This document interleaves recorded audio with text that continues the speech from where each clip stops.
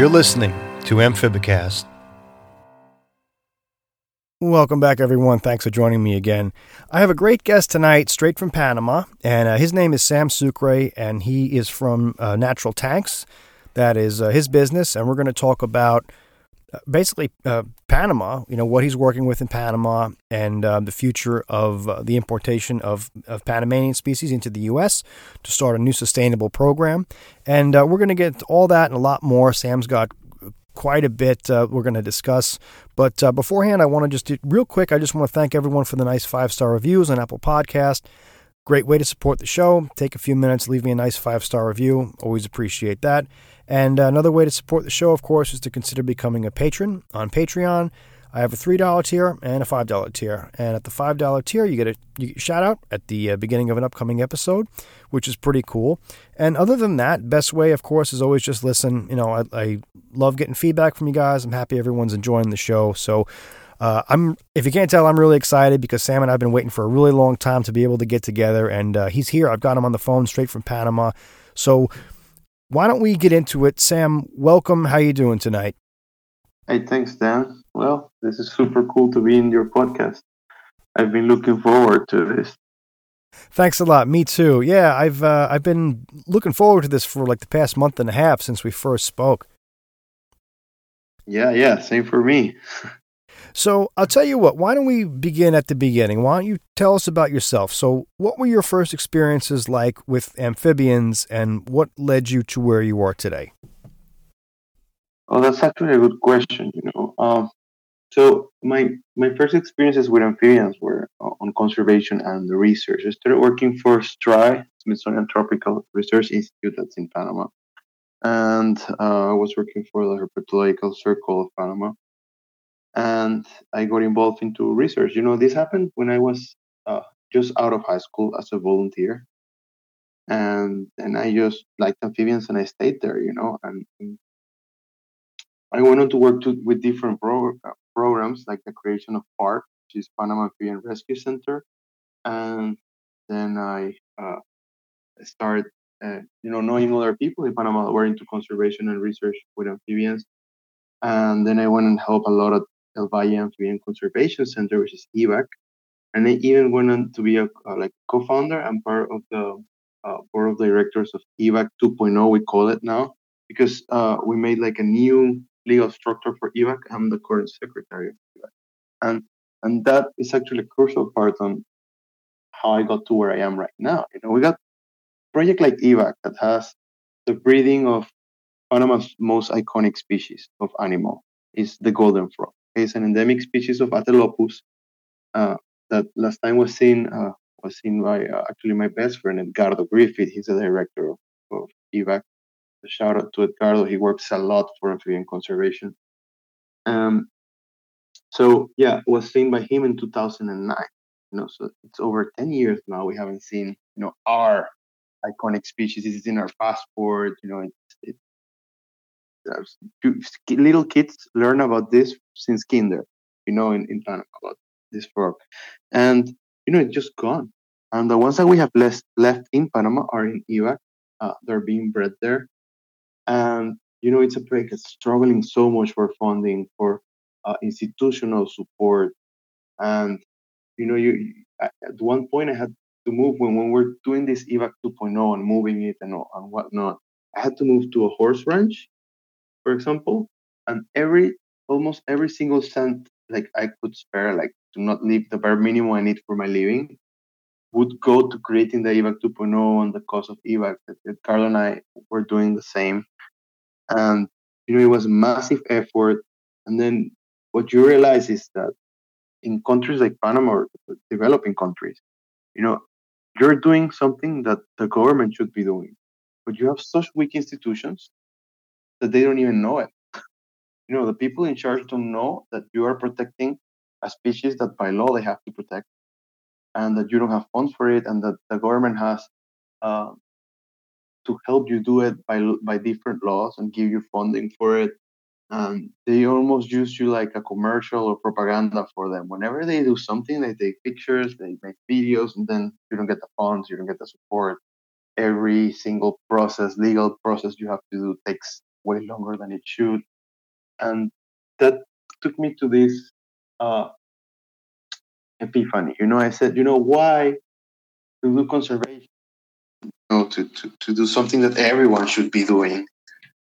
I can't have, a life with dignity, earn my money for me and my family and be well and not being like struggling just to get every single cent just to save a species that, everyone should be doing it. And I decided I was going to make my own commercial uh, project because there's this misconception, especially, you can see this especially in developing countries, at least in Latin America. If you have a commercial project, it's like either you're doing conservation or you have a commercial project. It's not like commercial projects can and have to do conservation also.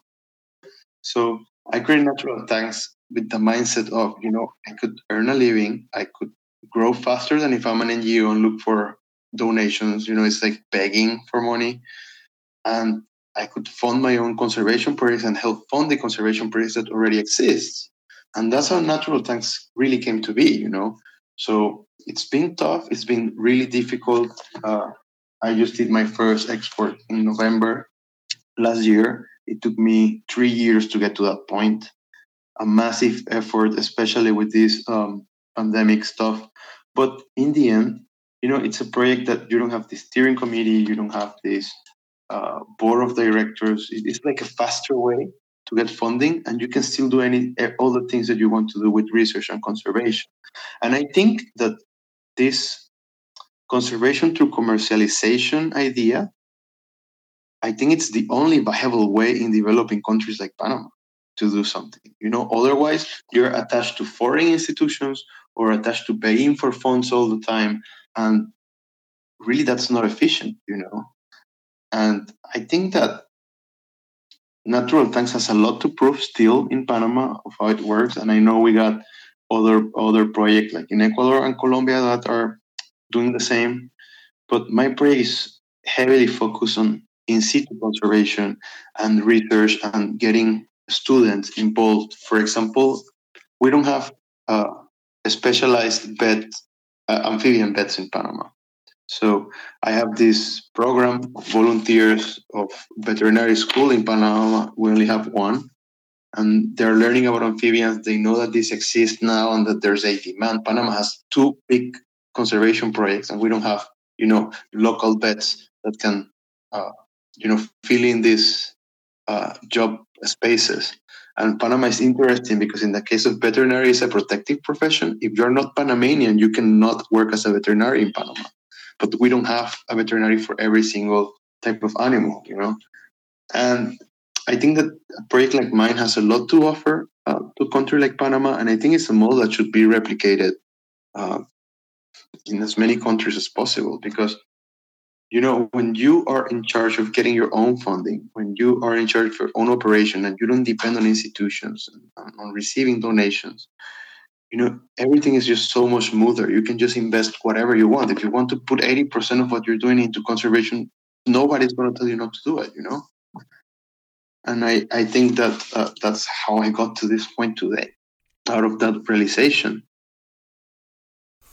It's interesting. I don't think that people really appreciate the amount of work that private individuals put into efforts like this. I mean, like you said, just something so trying to secure funding, like you said, taking it into a private capacity. You don't have to go through a board of directors. You don't have to get approval for that. You can basically make your own decisions, right? Yeah, exactly. Yeah, and you don't depend on begging you, because it's looking for donations. It's like a full-time job. So aside from the responsibilities you have of a conservation project, if you're an NGO and you depend on donations, it's like you have another full-time job, which is looking for donations. And the sad part of that is that part-time job that full-time job of looking for donations is, there's no guarantee pay. You don't know if you're going to get it. You don't know if you're going to uh, get the amount you needed. And I think that is a huge problem in countries where we don't have huge amount of resources that people can just put into whatever animal they like, and it sounds sad. That's the reality of developing countries.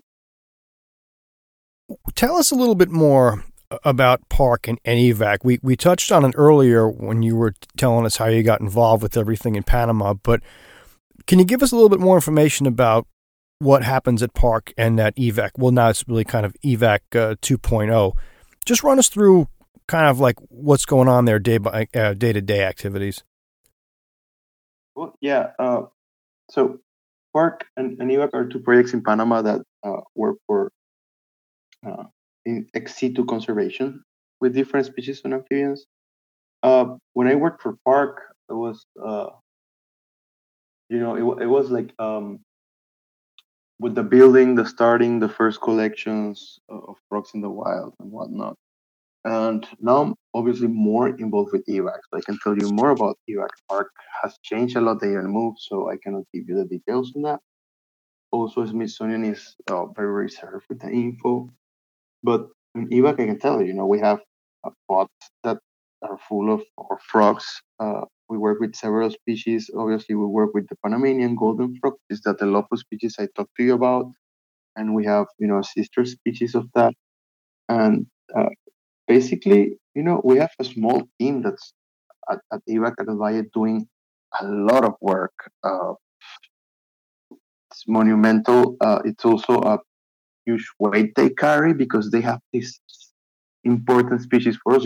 It's a huge responsibility that you have if you're working with a species that's so important for your country. It's a cultural symbol of your country. And it's I think that nowadays, the most important thing I can tell you about evac is that at evac we do the job. I'm not as involved as I was some years ago because I'm more into natural tanks at the moment. But it's a lot of work. It's a hard work that it's done happily. Edgardo and his wife Heidi have, basically given their life to this project, and still, I think it's a bit frustrating sometimes, And I don't want to speak for them, but in my sense, and I've done, I don't know, maybe 10% of what they've done in their life. I think it's frustrating because you don't get recognition, you don't get the support for the weight you carry. And in that sense, even though nobody is making your pointing a gun at you to, hey, let's do this project, and you're doing it because you want to, because you care about this species of frogs. Still, I think nobody should carry that much weight with all the cons and none of the pros. So yeah, basically, ex situ projects in Panama are pretty famous. I think evac is one of the most famous projects around the world because of the time they've had and because many world firsts of species that have been bred here. Also because Panama managed to create in an emergency situation when the Kitri just hit Panama, a project that, our frogs weren't being exported to another country to be bred. They were being bred here, and I think that's a monumental, also it's a monumental milestone for a country like Panama, Central America. So at the moment, my role with evac is I'm the secretary, so it's more like legal function, and I'm not involved at the moment with the day-to-day projects of evac, And also, I'm trying to support them getting funding the most I can, especially from natural tanks, because it's really, really tough. I don't know if you breed frogs or not, but I take it you at least know a lot of people that do. Breeding frogs is super expensive, and these projects are not commercial.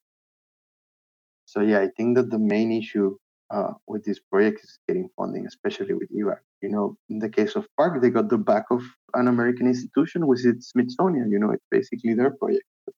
In the case of evac, it's an NGO made and led by Panamanians. Why? I'm trying to think of the best way to put this. When we think about funding and things like that, again, people often, I guess, underestimate the value that private individuals have and the whole role of this. But like you said, it's an extremely expensive endeavor. So you're kind of working on a different angle about this. So we're talking about legal responsible trade as a means of conservation, right? That's kind of what you're working towards as well. Yes. Okay. Yeah, conservation through commercialization. Yeah. Tell us about that. I'm curious to hear what you have to say about conservation through commercialism.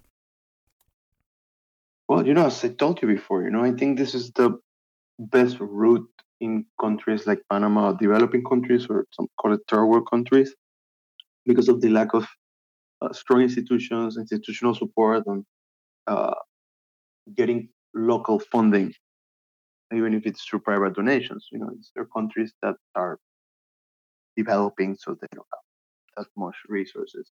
And I think that also I think that frogs, especially species we have in Panama, for example, we have the Ophaga genus, we have the Atelopus genus in Panama.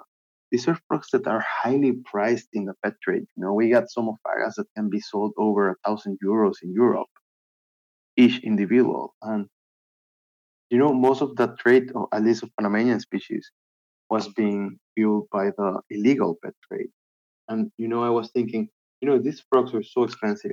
People pay a lot for these frogs. Why can't they, create the resources to help their own species?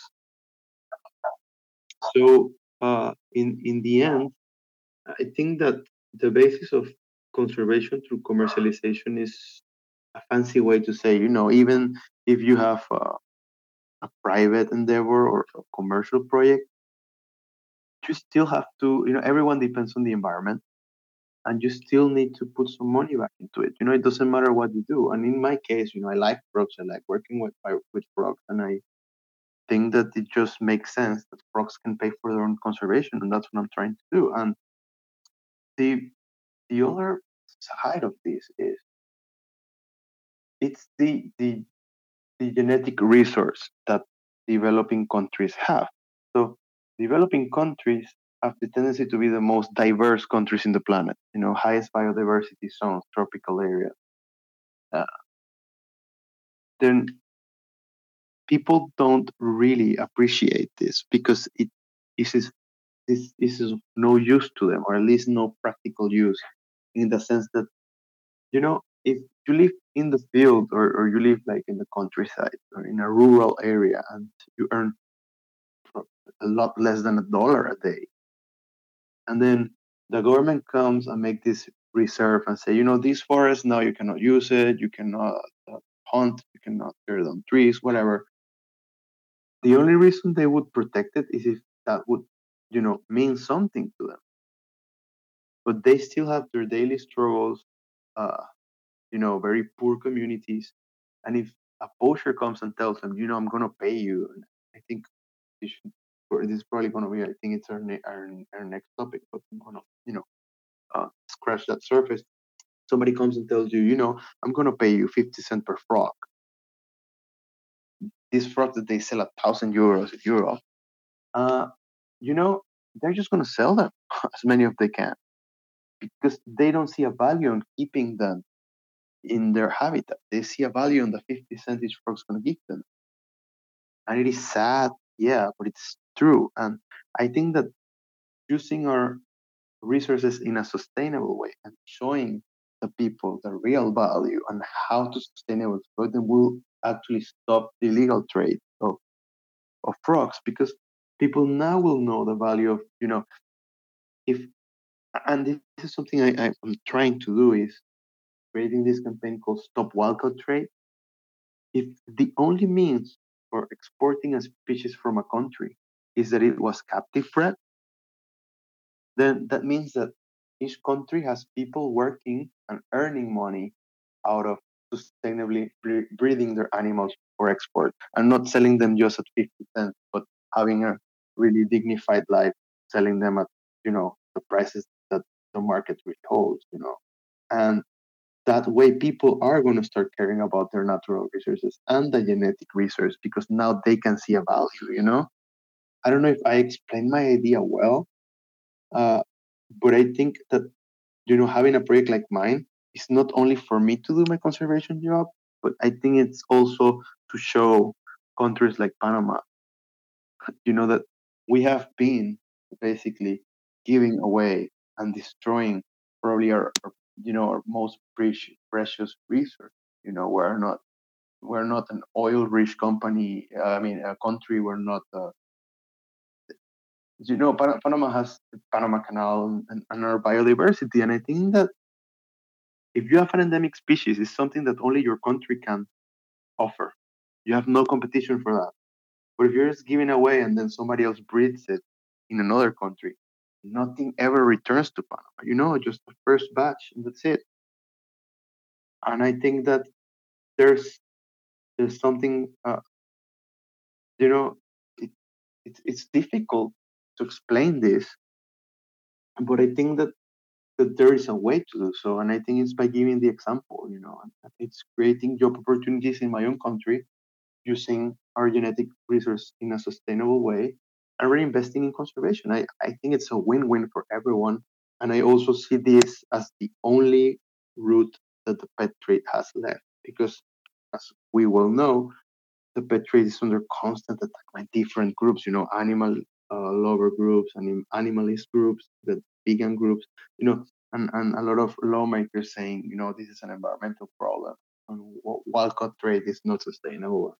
There's so many problems with how the pet trade has been behaving, and that there's a lot of people advocating for total cancellation, and I think that if pet traders don't want this to be shot, they have to get in the same ship that is, a sustainable way that reinvest in conservation. And basically, that's it. You have to be ethical. You have to be, uh, if something is helping you, feed your family. Let's say you have a pet store.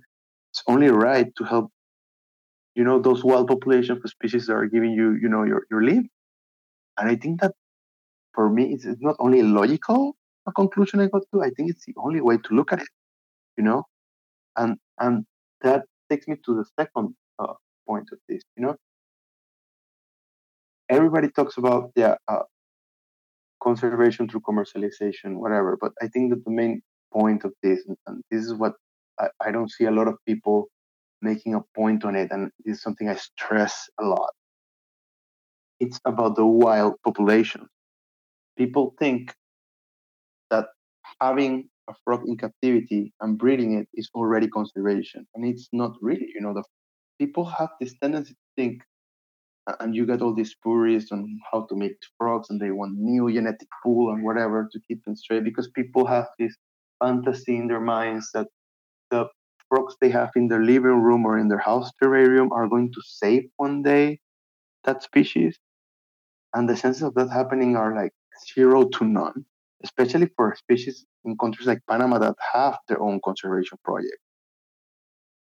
Uh, what I mean to say with this is that the most efficient way to do conservation is actually investing or reinvesting some of the money you earn by selling these animals into projects that help the wild population of those species.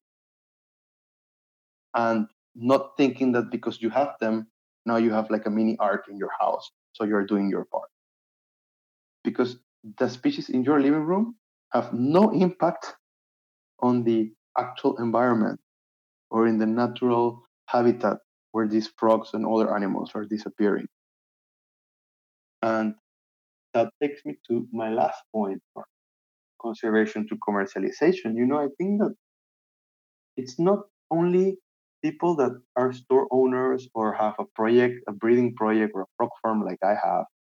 I think it goes, all the way down to the customer. When you buy a frog, and there's a lot of merit to how the general customer behaves now when it comes to pet trade. Before they just buy an animal they like and that's it. Now people study a bit of the animal. They ask at least if it's, captive bred. Like now people know that that is an issue. Where it comes from. Is it sustainable? But you have to take it one step further. It's not only if it's a captive bred animal. I think that you have to ask. So the money I'm giving to this, some part is going to help the wild population of this species.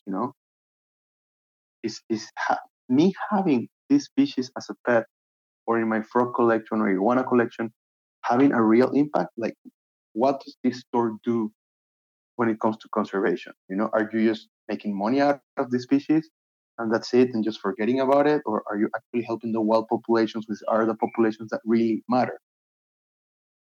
And yeah, I think that it's a discussion that uh, is not being uh, talked about that much. I think it's a topic that's very sensitive to some people.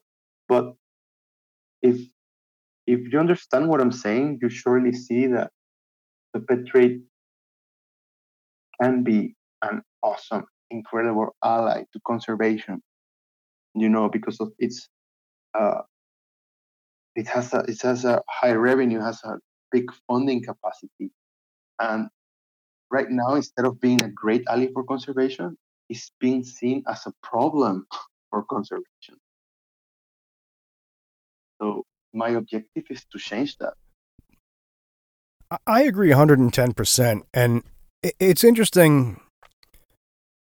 It's almost as though there's two worlds. There is the old way where everything was pulled out of the wild. It was unsustainable for populations of species. And as you said, it was very easy for someone to come in and pull frogs out of the wild, smuggle them for pennies on the dollar. And that went on for a very long time. And now we have captive bred populations in countries like the US, Canada, Europe, etc. And we don't need to pull from the wild to the extent that we did in the past. And now it's almost as though the hobby has become this autonomous thing that can sort of exist on its own without anything coming in from the wild, with the exception of certain things. But you're right. It's such a hard sell because people don't understand that frogs can be a natural resource the same way as anything else can be, the same way that timber can be, the same way that fruits could be, the same way that manufacturing could be, anything. And at least in my opinion, and I'm assuming it's yours as well, you're more likely to get funding from a business that's looking to make use of that natural resource rather than someone who, just depending on just charitable donations for, how far can you possibly go with that? So I totally see your point, and I think that you explained it very well. I mean, even when you and I were talking a couple of weeks ago, the hashtag, what was it? Stop Wild Quarter. Yeah. I mean, at least here in the U.S., the general consensus, to me at least, seems to be everyone wants to focus with captive bred, whether it's captive bred stateside or whether it's captive bred like what you're doing in Panama. And there really shouldn't be much of a need for wild caught anymore. But you're right. I don't understand why there's still this stigma. I mean, even when you use the word wildlife trade, it has such a negative connotation, and people make it out as if by default. But I do understand why. I do understand why. It's because and I say we because now I'm part of it, but the pet trade have behaved really bad. It have caused a lot of environmental damage to the world. It's that what you were saying. It used to be a lot of wild caught. The impacts of that, we're still living it. Just because some countries and some markets are shifting into more captive bred doesn't mean that the damage is gone. And there is almost no effort for from the people that cause this damage to revert it. And that's actually the problem. And I'm getting into this pet trade boat, knowing this, trying to change it. And I think that everyone have to follow this and try to save the pet trade if we really care about it. Because I fully understand when there's protests in UK saying we want to ban all pet trade and all imports and exports to the UK, for example. We were seeing that about a year ago. I understand their point fully. I don't think it's the only solution, but I can see why they are thinking that way. And it's what I'm telling you. Now people are focusing on whether it's captive or not. People should focus on what is like what buying this how or having this aspect. How does it help the wild conservation? I think we have to get far beyond just stopping at is it captive or not, because there is a lot of damage to be fixed by the pet trade already.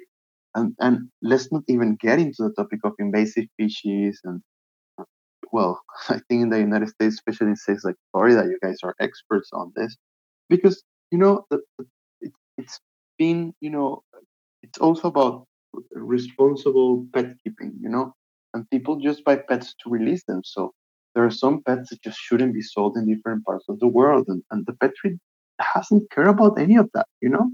It's all about the money, or that's how it's been before. And I think that it needs a profound change, or else it's just going to cease to exist. Sometimes certain practices, I guess, whatever you'd call it, kind of need a makeover because when you mention something like this to someone who's not in this community, in this universe that all of us kind of live in here, it's a hard sell because people don't understand. Well, why are you taking these things out of the wild? Well, we're not taking them out of the wild. We're using captive breeding so that we don't have to do that, and we're putting money back into protecting their habitat. And people don't seem to get that. I mean, here's an analogy about how money for conservation can come from what you would seemingly think to be an unlikely source. So here in New York, the DEC, and this is a figure from the DEC, which is the Department of Environmental Conservation. Every year in New York State, 500,000 deer hunters contribute $1.5 billion to the state's economy through hunting-related expenses, and over $35 million from the licenses and whatnot to support management activities. So the average person wouldn't think that hunters, anglers, fishermen, hikers, etc., you wouldn't think that hunters would be such a substantial portion of financing for the state's natural resources, for the state's natural areas, and they are. So by the same logic, it's the pet trade is going to be the biggest consumer of something like this, and at the same time funnel a substantial amount of money back into conserving the source that it came from in the first place. Yeah, and I think that proving that point is basically at this point, I'm talking about a global scale, and with all this movement I mentioned, I think that proving that point is the safest bet for the pet trade in general, not just amphibian or fish trade, anything. Because if you have a local fish store selling fish, yeah, how does that help? Why is it worth the while to have a pet in your living room? An exotic pet. What? Just for your amusement, which is nothing wrong with that. But is it having a greater purpose also? And I can tell you, being in Panama, it's a biological hotspot with so many endangered species. There's a need for funding for many different organizations here that work with different groups of animals. Are they being, helped by people that sell that type of animals? Well, most of the times they don't. They aren't. And I think this is a norm for Latin American countries, at least.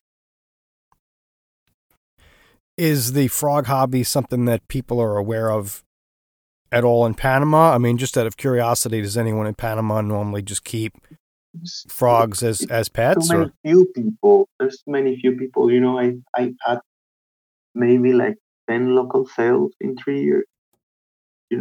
I depend on exportation. Panama is not a country that is so much into that hobby. It definitely have a potential for growing. But I think that, it has to do with it's our own resources, what we have here, and people just don't value it. They don't know. We don't know what we have.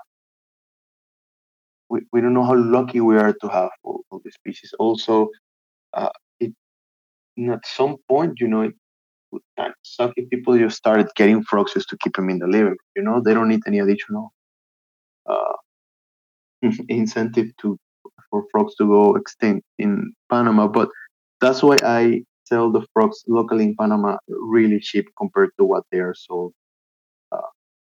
outside. And it's not because I'm scamming exporters. It's because I don't want now to start a movement of people just while catching their animals to have them in their living room because now they see they're expensive.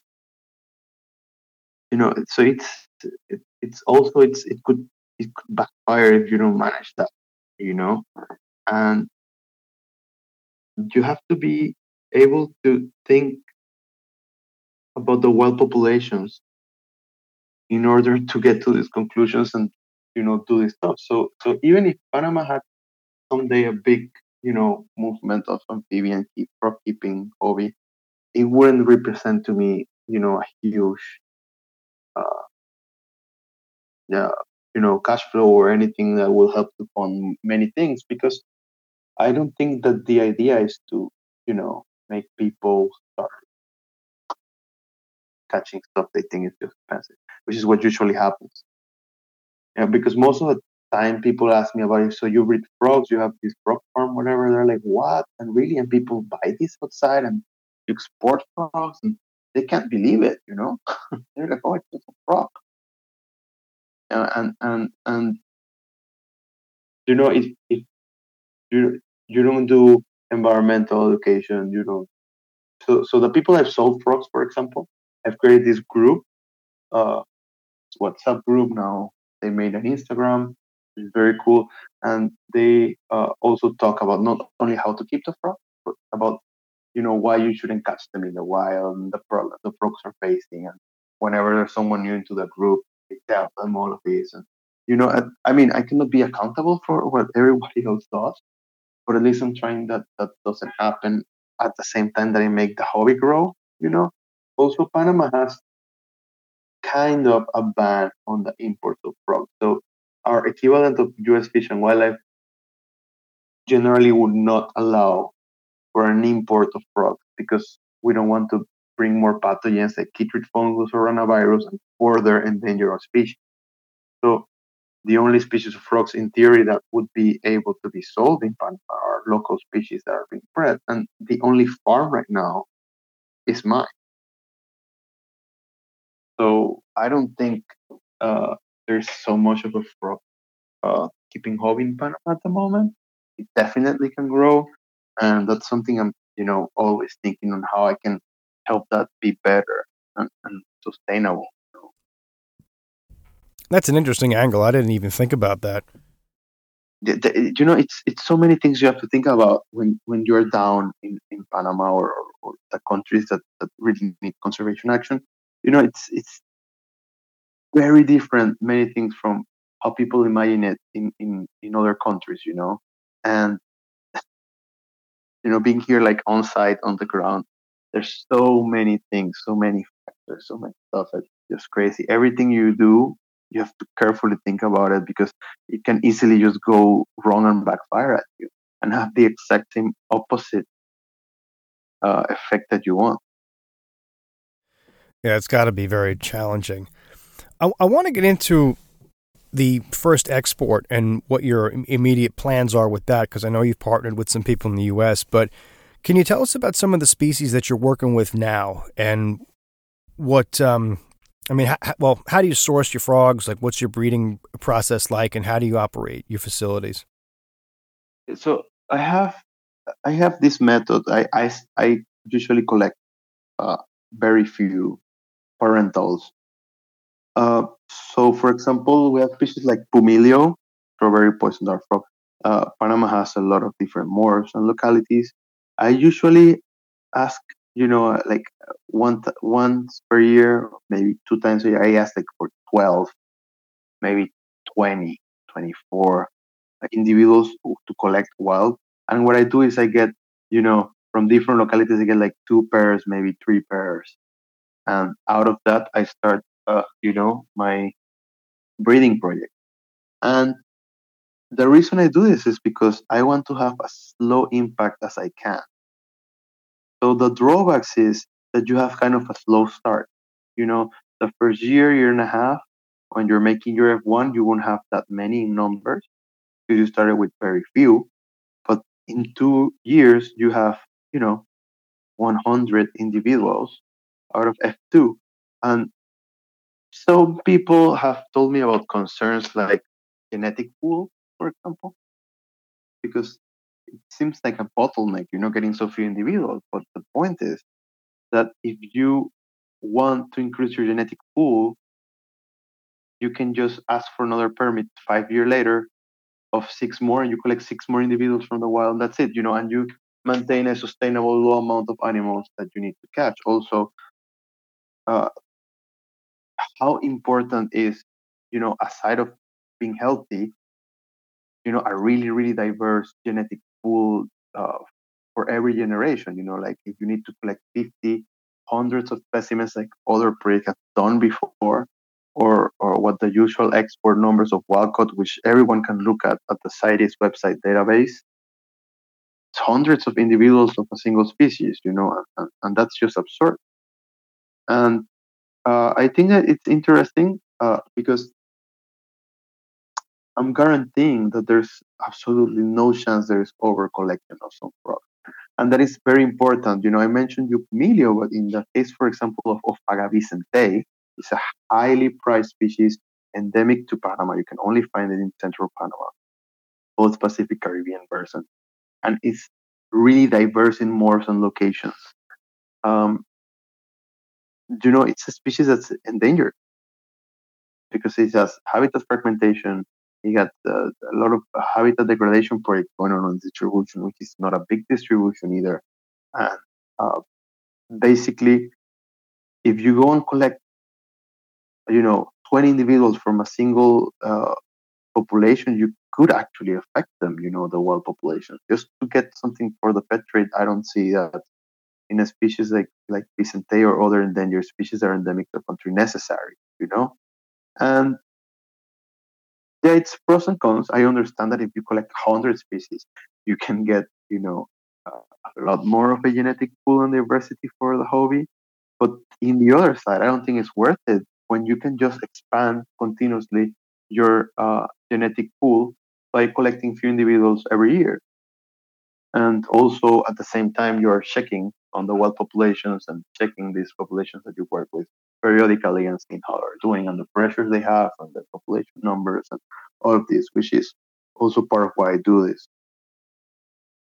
So I work with tree frogs. I work with dart frogs. I'm more fond of tree frogs than dart frogs, but dart frogs are species that are being highly illegally collected in Panama. Just for you to have an idea, last year about 400 were seized here in Panama by local authorities. I have 20 something, I think it was 24 the government gave me to take care of them, actually breeding them. These are pumilios that couldn't be placed back in their natural habitat because we don't even know where the location is from, Poachers are going faster than scientists.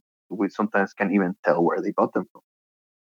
And I think that it's super important to have this type of methods that are sustainable and that you can just renovate your genetic pool or keep adding to it through time, even though it gives you a slow start. But in the end, it won't make the only difference is the time it took you, because I can easily have, I don't know, 500 individuals in 3 years' time than if I would have collected, 100 individuals and getting 500 in 1 year. I think in the end, it's not about time; it's about what you're doing and really how sustainable you do this type of project. And that's the way I work. And I don't have any plans on changing that. And also, I don't think that uh, you know. Uh, I think that the real important populations are the wild populations. That for me, that's basically a theme. And for me, there's absolutely no justification to have an impact for the wild populations if it's just for breeding frogs in a frog farm. I think that what I need to do is actually help the populations that are in the site. I was thinking about what you said before about the idea that people have in their heads that somehow we're creating this ark that's going to magically go back and repopulate all the areas where the species have been lost habitat or whatever. And obviously, Exactly. I agree with you. It's really just it's kind of foolish. I mean, I can't imagine I've even spoken to scientists about this, and that there's no way that anyone's ever going to do that. I mean, plus the other thing is by the time we got to that point where we were that desperate, there really wouldn't be any habitat left anyway. There probably wouldn't even be any pet trade left, So I think that the genetic pool priority is actually on the wild populations, not on the captive populations for the pet trade. Not saying that you don't need to have healthy lines or that you cannot add to the genetic pool every so often, like I do every year, for example. But you have to do it sustainable. Getting sane numbers. I can just in 10 years, if you got six every year from a single location, that means that you have already gotten 60 out. Is the only difference is that you didn't get 16 one day. So what difference does it really make for and especially if you compare it with the issue of helping the world population stay as healthy as possible because they really need it. I think that the reason that people, I mean, I can't speak for everybody. I can only just speak for myself, and this is just kind of what I think about it. Here in the United States, places like the United States, Canada, etc., I think that the reason that we're kind of obsessed with the idea of maintaining a diverse gene pool in captivity is because in our mind, we don't know when all this could just stop one day. And I think that our intention, maybe at least in part or perhaps in whole, is that the idea is if we can become completely cut off from any type of imports at all in the future, we would have to have our own hobby be self-sustainable. And how long would that last given the genetic diversity that we have presently here? I mean, you tell me what your thoughts are, but that's the only way that I could kind of rationalize it from like hobbyists here in the U.S. I mean, again, it's just my personal thought on it, but I mean, what do you think about that thought process? Do you think that kind of feeds into some of that appetite for genetic diversity? I mean, it probably is one of the drivers, but I still think, if you really think about it, is it really worth trying to have this super diverse genetic pool in case you need to be self-sufficient because the pet trade somehow stopped the imports in your country for some reason? Is it really worth it to damage that genetic pool? Because the cost of having a greater pool instantly or fast in the hobby is reducing that of the world population. So is it really worth it? I think that it's not, because the problem and what's driving the pet trade to this type of situations in which this could happen is actually doing that.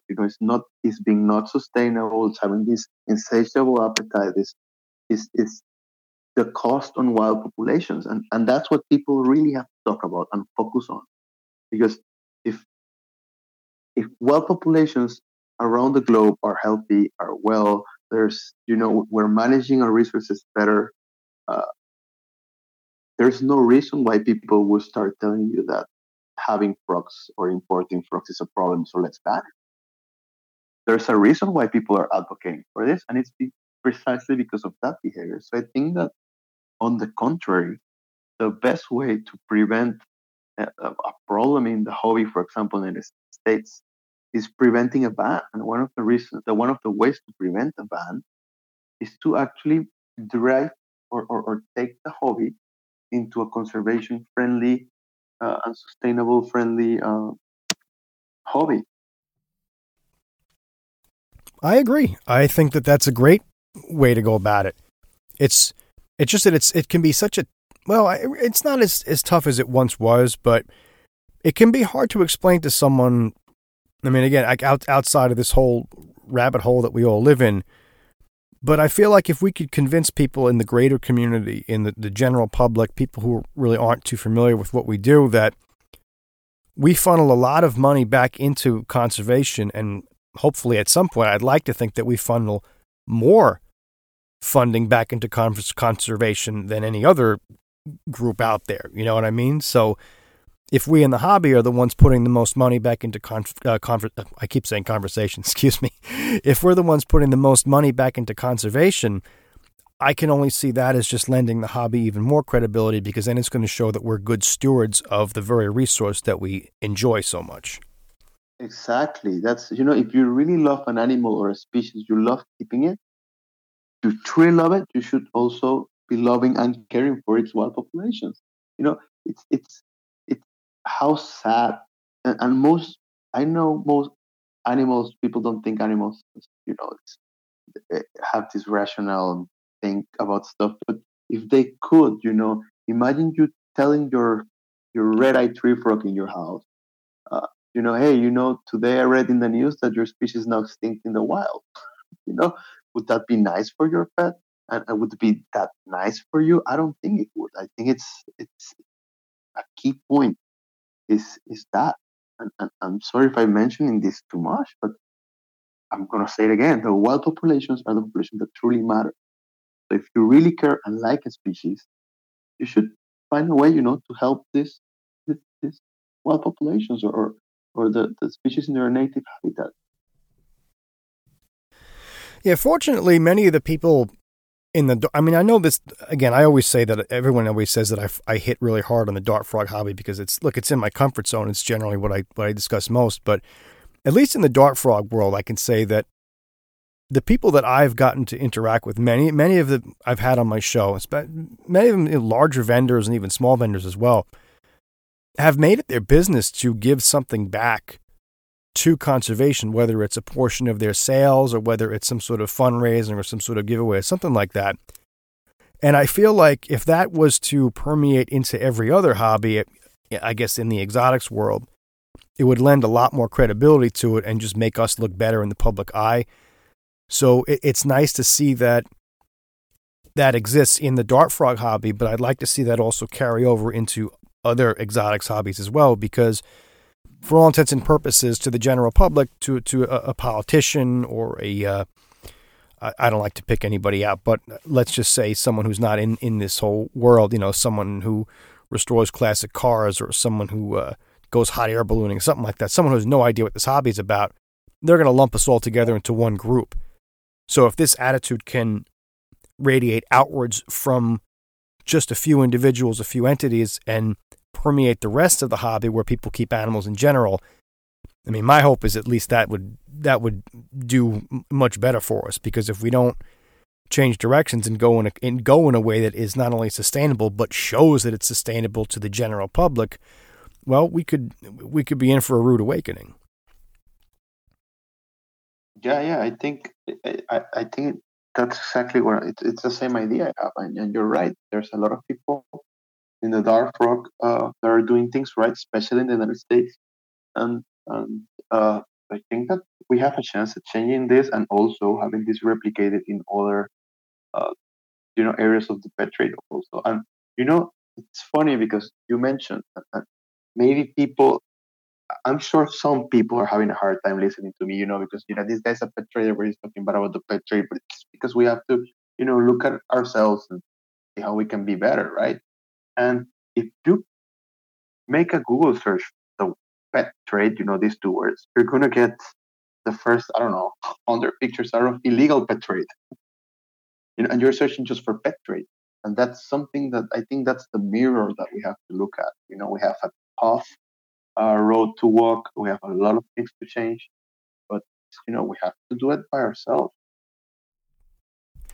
And it's definitely an uphill battle. I can say that. It's interesting because if you go to a reptile expo, I mean, I'm assuming you guys don't have them there in Panama based on what you told me before, but reptile expos here in the U.S. it's a huge endeavor.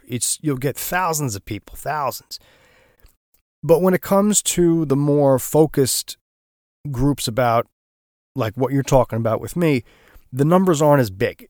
So I'm sure you agree with me that it's important to engage as wide an audience as possible so that this becomes the norm and not just the exception. You know what I mean? You don't have a group of 20 people talking about this. You have a group of 2,000 people talking about it. Yeah, I think that it's no, but actually, I think that's already happening. You get more people talking about it, more people discussing it. And you go to, in the case of frogs, you go to amphibian forums, and there's a lot of talk. How are frogs being sourced? There are some threads or forums have threads on the conservation status of species and all of that. So I think that it's a matter of time, but I think we have to work it down to the consumer level. You know, is that having these people that go to the local stores, the average stores in the state, um, and ask the clerk, if I buy this, is something gonna help? Or, I think we have to change that. Have a more humane and more purposeful way of the way we buy pets. Yeah, that in and of itself is a whole. We could spend hours talking about that. I don't know. I just feel like the more of a vested interest you have in something, the more you're willing to take care of it. You know what I mean? Like if you say you're 9 years old and you beg your parents for a bike all year, or you're begging them for a year, and finally you get it. I'd like to think that you're going to take good care of it. You know what I mean? Because you have a vested interest in it. Or if you, a better example would be if you worked for it. You got a summer job and you bought yourself a bike, you'd have more of a vested interest in it. But I feel like one of the things that kind of muddies the waters here in the U.S. is that people who keep animals without doing a lot of research and kind of just want that quick fix of getting something and then kind of figuring out what went into its care or what went into its acquisition after the fact. So that's going to be something that's going to take a bit of work. You know what I mean? To get people. Yeah, it is. It is. Yeah. I think that's the next step. I think that's we've and I'm gonna say this collectively, people that are doing better and good pet trade, which I know we are many today, and every day we're increasing. But we've done a great job. Yes, showing the people the source of the animals. Do you have everything you need in order to keep it well? A lot of work on ethical breeding and all of this. But I think that, yeah, as you're saying, the next step, which is that we're talking about, right? It's gonna take a lot of effort, and more people, talking about it. I don't know if I'm the first person in your podcast that you know speaks about it, but but I think that the conversation is to go on. A lot of people should. This should be like a core part of the trade, in not only with frogs or reptiles. Well, that's one of the reasons I wanted to have you on the show was so we could talk about this. I mean, this is. I personally try to be a good steward, and I know for a fact that many of the people that I interact, most if not all the people that I interact with, advocate for being good stewards of this hobby in a way that it reflects well on it. You know what I mean? Yeah, I understand. So I'm curious about your first export into the United States. I know you partnered with someone, pretty big company here. Do you want to kind of walk us through what it's like doing your first export and then what we in the U.S. can expect to see from you in the near future? Okay, so yeah, I partnered with, for my first export, I partnered with Josh's Frogs. And, I need to give them a big shout out. They help conservation in Panama. They donate funds. They make grants for conservation international. Yeah, Panama, EVAC has won some of those grants also. But I think that uh, uh, you know Josh's Frog is actually trying to do all of these things we're talking about.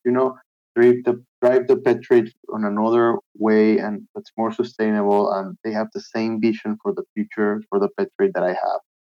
And I think that it was a great partnering with them because knowing that, it's difficult in a country like Panama, and it's difficult because you're like fighting against the stream, or the current, and it kind of has been great. They have helped me, do the first export.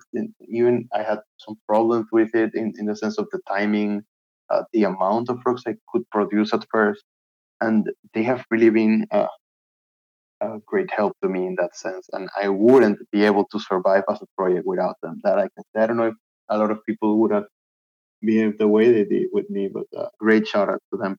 So yeah, I send them, for example, red-eye tree frogs that are from Panama. Most of the red-eye tree frogs, I'm going to talk about a global scale, and you can confirm this on the CITES database of exports from Latin America and the distribution areas of the frog.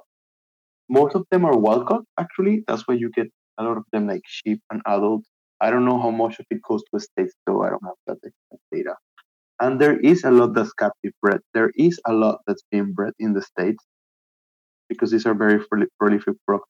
But most of these populations are from Costa Rica, and the Panamanian ones are different. Uh, and this is why I decided to work with this species also, because it's a species that I can track.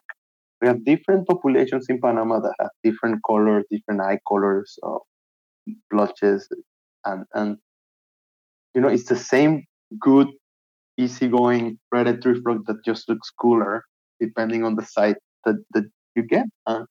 This way I can track, because one of my fears with these highly popular species that are highly trafficked, or a part of the legal trade, is legalizing them. And I was very excited to send them quite a few of my frogs. And if somebody claims now that they have one that comes from that, import into the States, uh, they can actually prove it by, showing me how the frog is. A picture of the frog, I would definitely tell if it's from mine or not. And I think it's also adds to traceability. Um, but in the future, I think I'm going to concentrate more in dark frog, because it's been really tough for me to start, 3 months before the pandemic. Uh, Economically speaking, it was really, really difficult. And I think that as I have a small space right now, I have 100 meters square only to work with. I'm thinking of expanding and everything. But dark frogs are like more, uh, how can I say, more efficient, because they occupy less space, and you can actually, compensate for space by having more high-end product. So what you can expect from me in the future, and I think I'm going to be exporting again to Yosh's Brook in April, May probably, or at least that's my plan, is dark frogs like Ophaga pumilio, Ophaga vicentei, Dendrobitis auratus from different colors. Panama has many different morphs of dark frogs. And I think that's what I'm going after now. Also because they need more attention. These are frogs that are being poached. There is a high demand for it, and nobody is legally doing it. And yeah, I think that my friends at Joseph Frogs clearly understand this, and I think we're on the same boat. I think people can take a look at what they have from Panama in their online store also, so you can check those red-eyed tree frogs. I'm just curious if you could elaborate a little bit more. You mentioned that they look a little bit different, the red-eyed tree frogs in Panama. Yeah, so we have populations that uh, have redder eyes. Some have like almost black eyes. Some have like spots. I don't know if you've seen uh, Spurrel's tree frog, or the gliding frog, for example. That in the back it has like a lot of spotting. Well, we have populations of red tree frog that have those spotting on the back. We have some that the sides and the legs are all blue and no orange on their bodies, or where the orange was is only blue.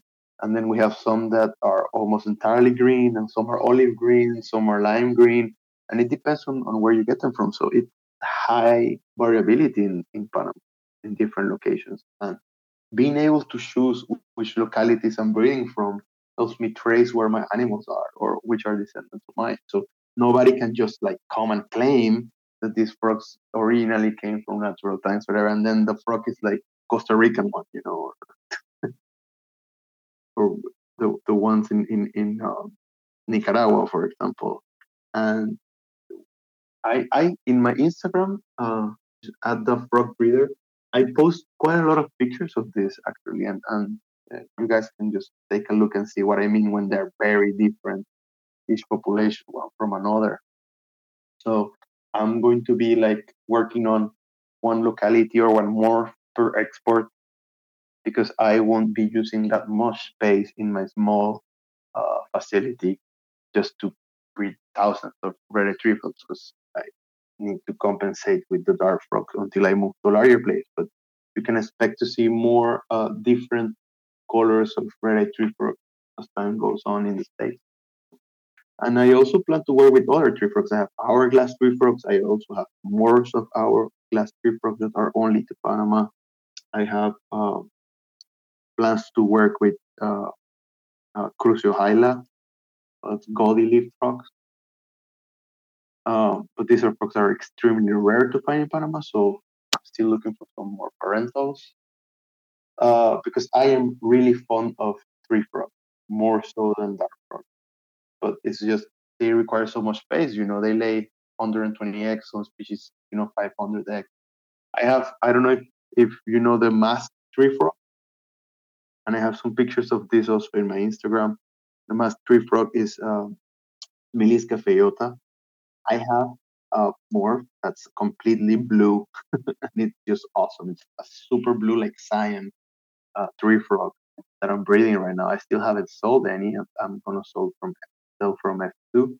But yeah, so I'm looking for when you collect few parentals like I do, and then you just collect some more when you want to increase in it or whatever. You take the time to also choose the best individuals possible, not just collecting anything, And this allows you to make really, really good lines that you can trace. And I think that this is also part of the future of the trade, animal trust traceability. It's almost like having a pet. It's almost like having a pedigree. Yeah, because you cannot, in the case of amphibians, you cannot chip them, you cannot tattoo them. You could, but I would definitely be against it. Toe clipping, it's not even in science that's done anymore, for like biological surveys. Uh, uh, so I think that one of the things is, having these lines and detail them as much as you can when you export. Well, we're kind of winding down towards the end, Sam, but I wanted to ask you one last question. If things go, well, I should say, in a perfect world, if everything goes the way you have it planned, where do you see yourself and everything that you're working with in 5 years? Well, and if everything goes like I plan, hopefully it will. I see myself in 5 years having like a bigger facility that's not only dedicated to captive breeding for selling, but for research. And I see myself having a lot of private research areas. I don't know if people know this or I think you are familiar with this, but the main threat, not only for frogs, but for every species in the planet, is habitat loss. It's even on top of climate change. Habitat loss. Animals, especially land animals, are losing habitat at high rates and just increasing day by day because humans occupy more space. And the need for private research, because it's a lot faster to start a private research than having a governmental reserve for protected area.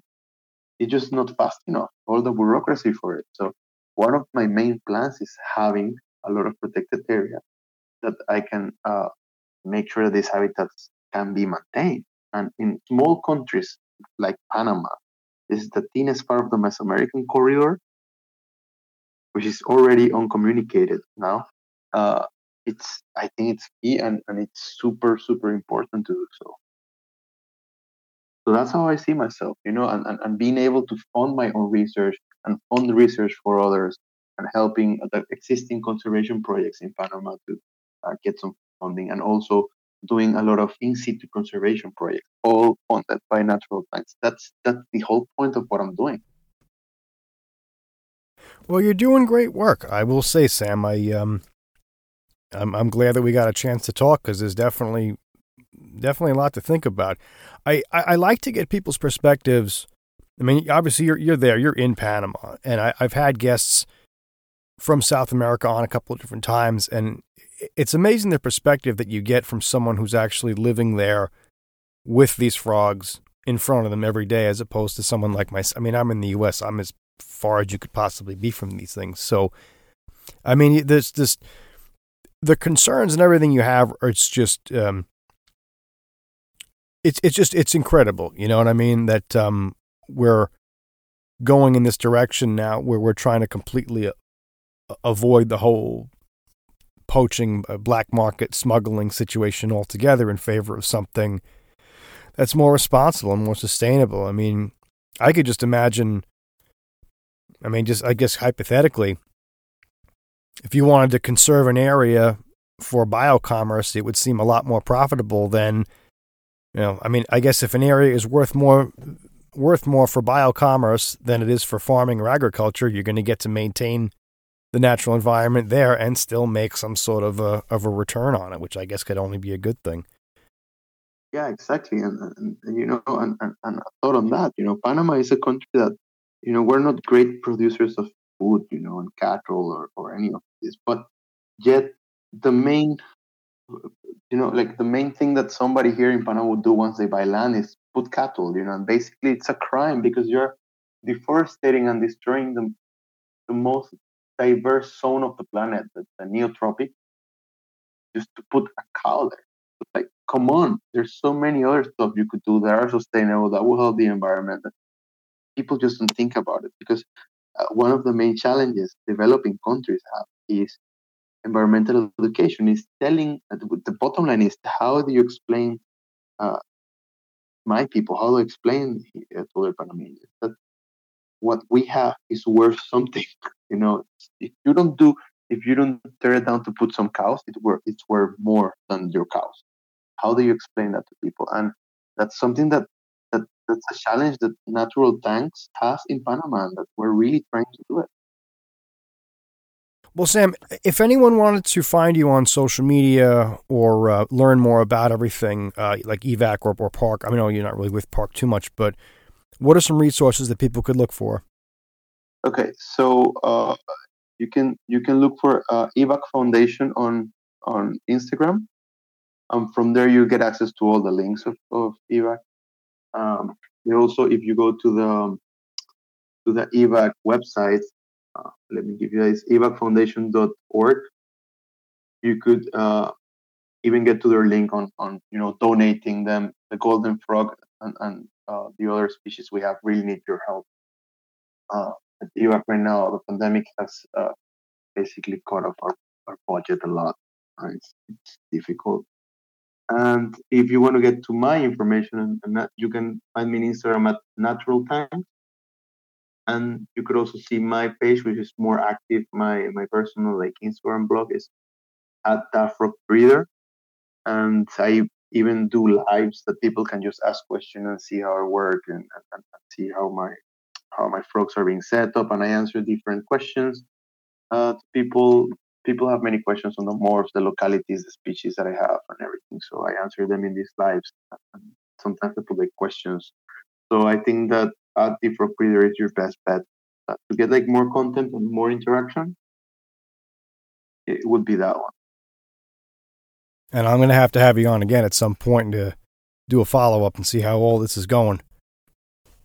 Well, let's see. I'm thinking of doing fundraising for. I need to describe some Ophaga species, and doing this takes a lot of resources. You need to send samples to the States and everything. So I'm trying to start a fundraising. Maybe people that like the dark frogs will probably cooperate, and help me assess conservation status of different populations of Ophaga in Panama, which are really not.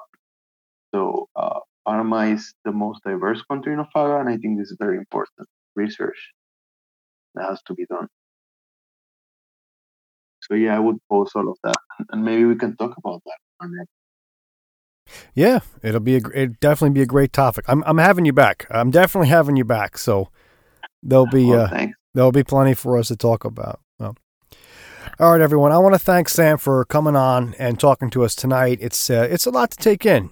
There's a lot of changes that we can make to just make the hobby more appealing to the outside world, I guess you could call it, and really to make it more sustainable for ourselves. There's a lot of stuff going on legislature-wise, at least here in the U.S., and I know in other countries it's changing, or it's So we want to put our best foot forward, and people like Sam are putting in the good fight. So I hope you guys check out Sam's Instagram page, check out the EVAC Foundation as well.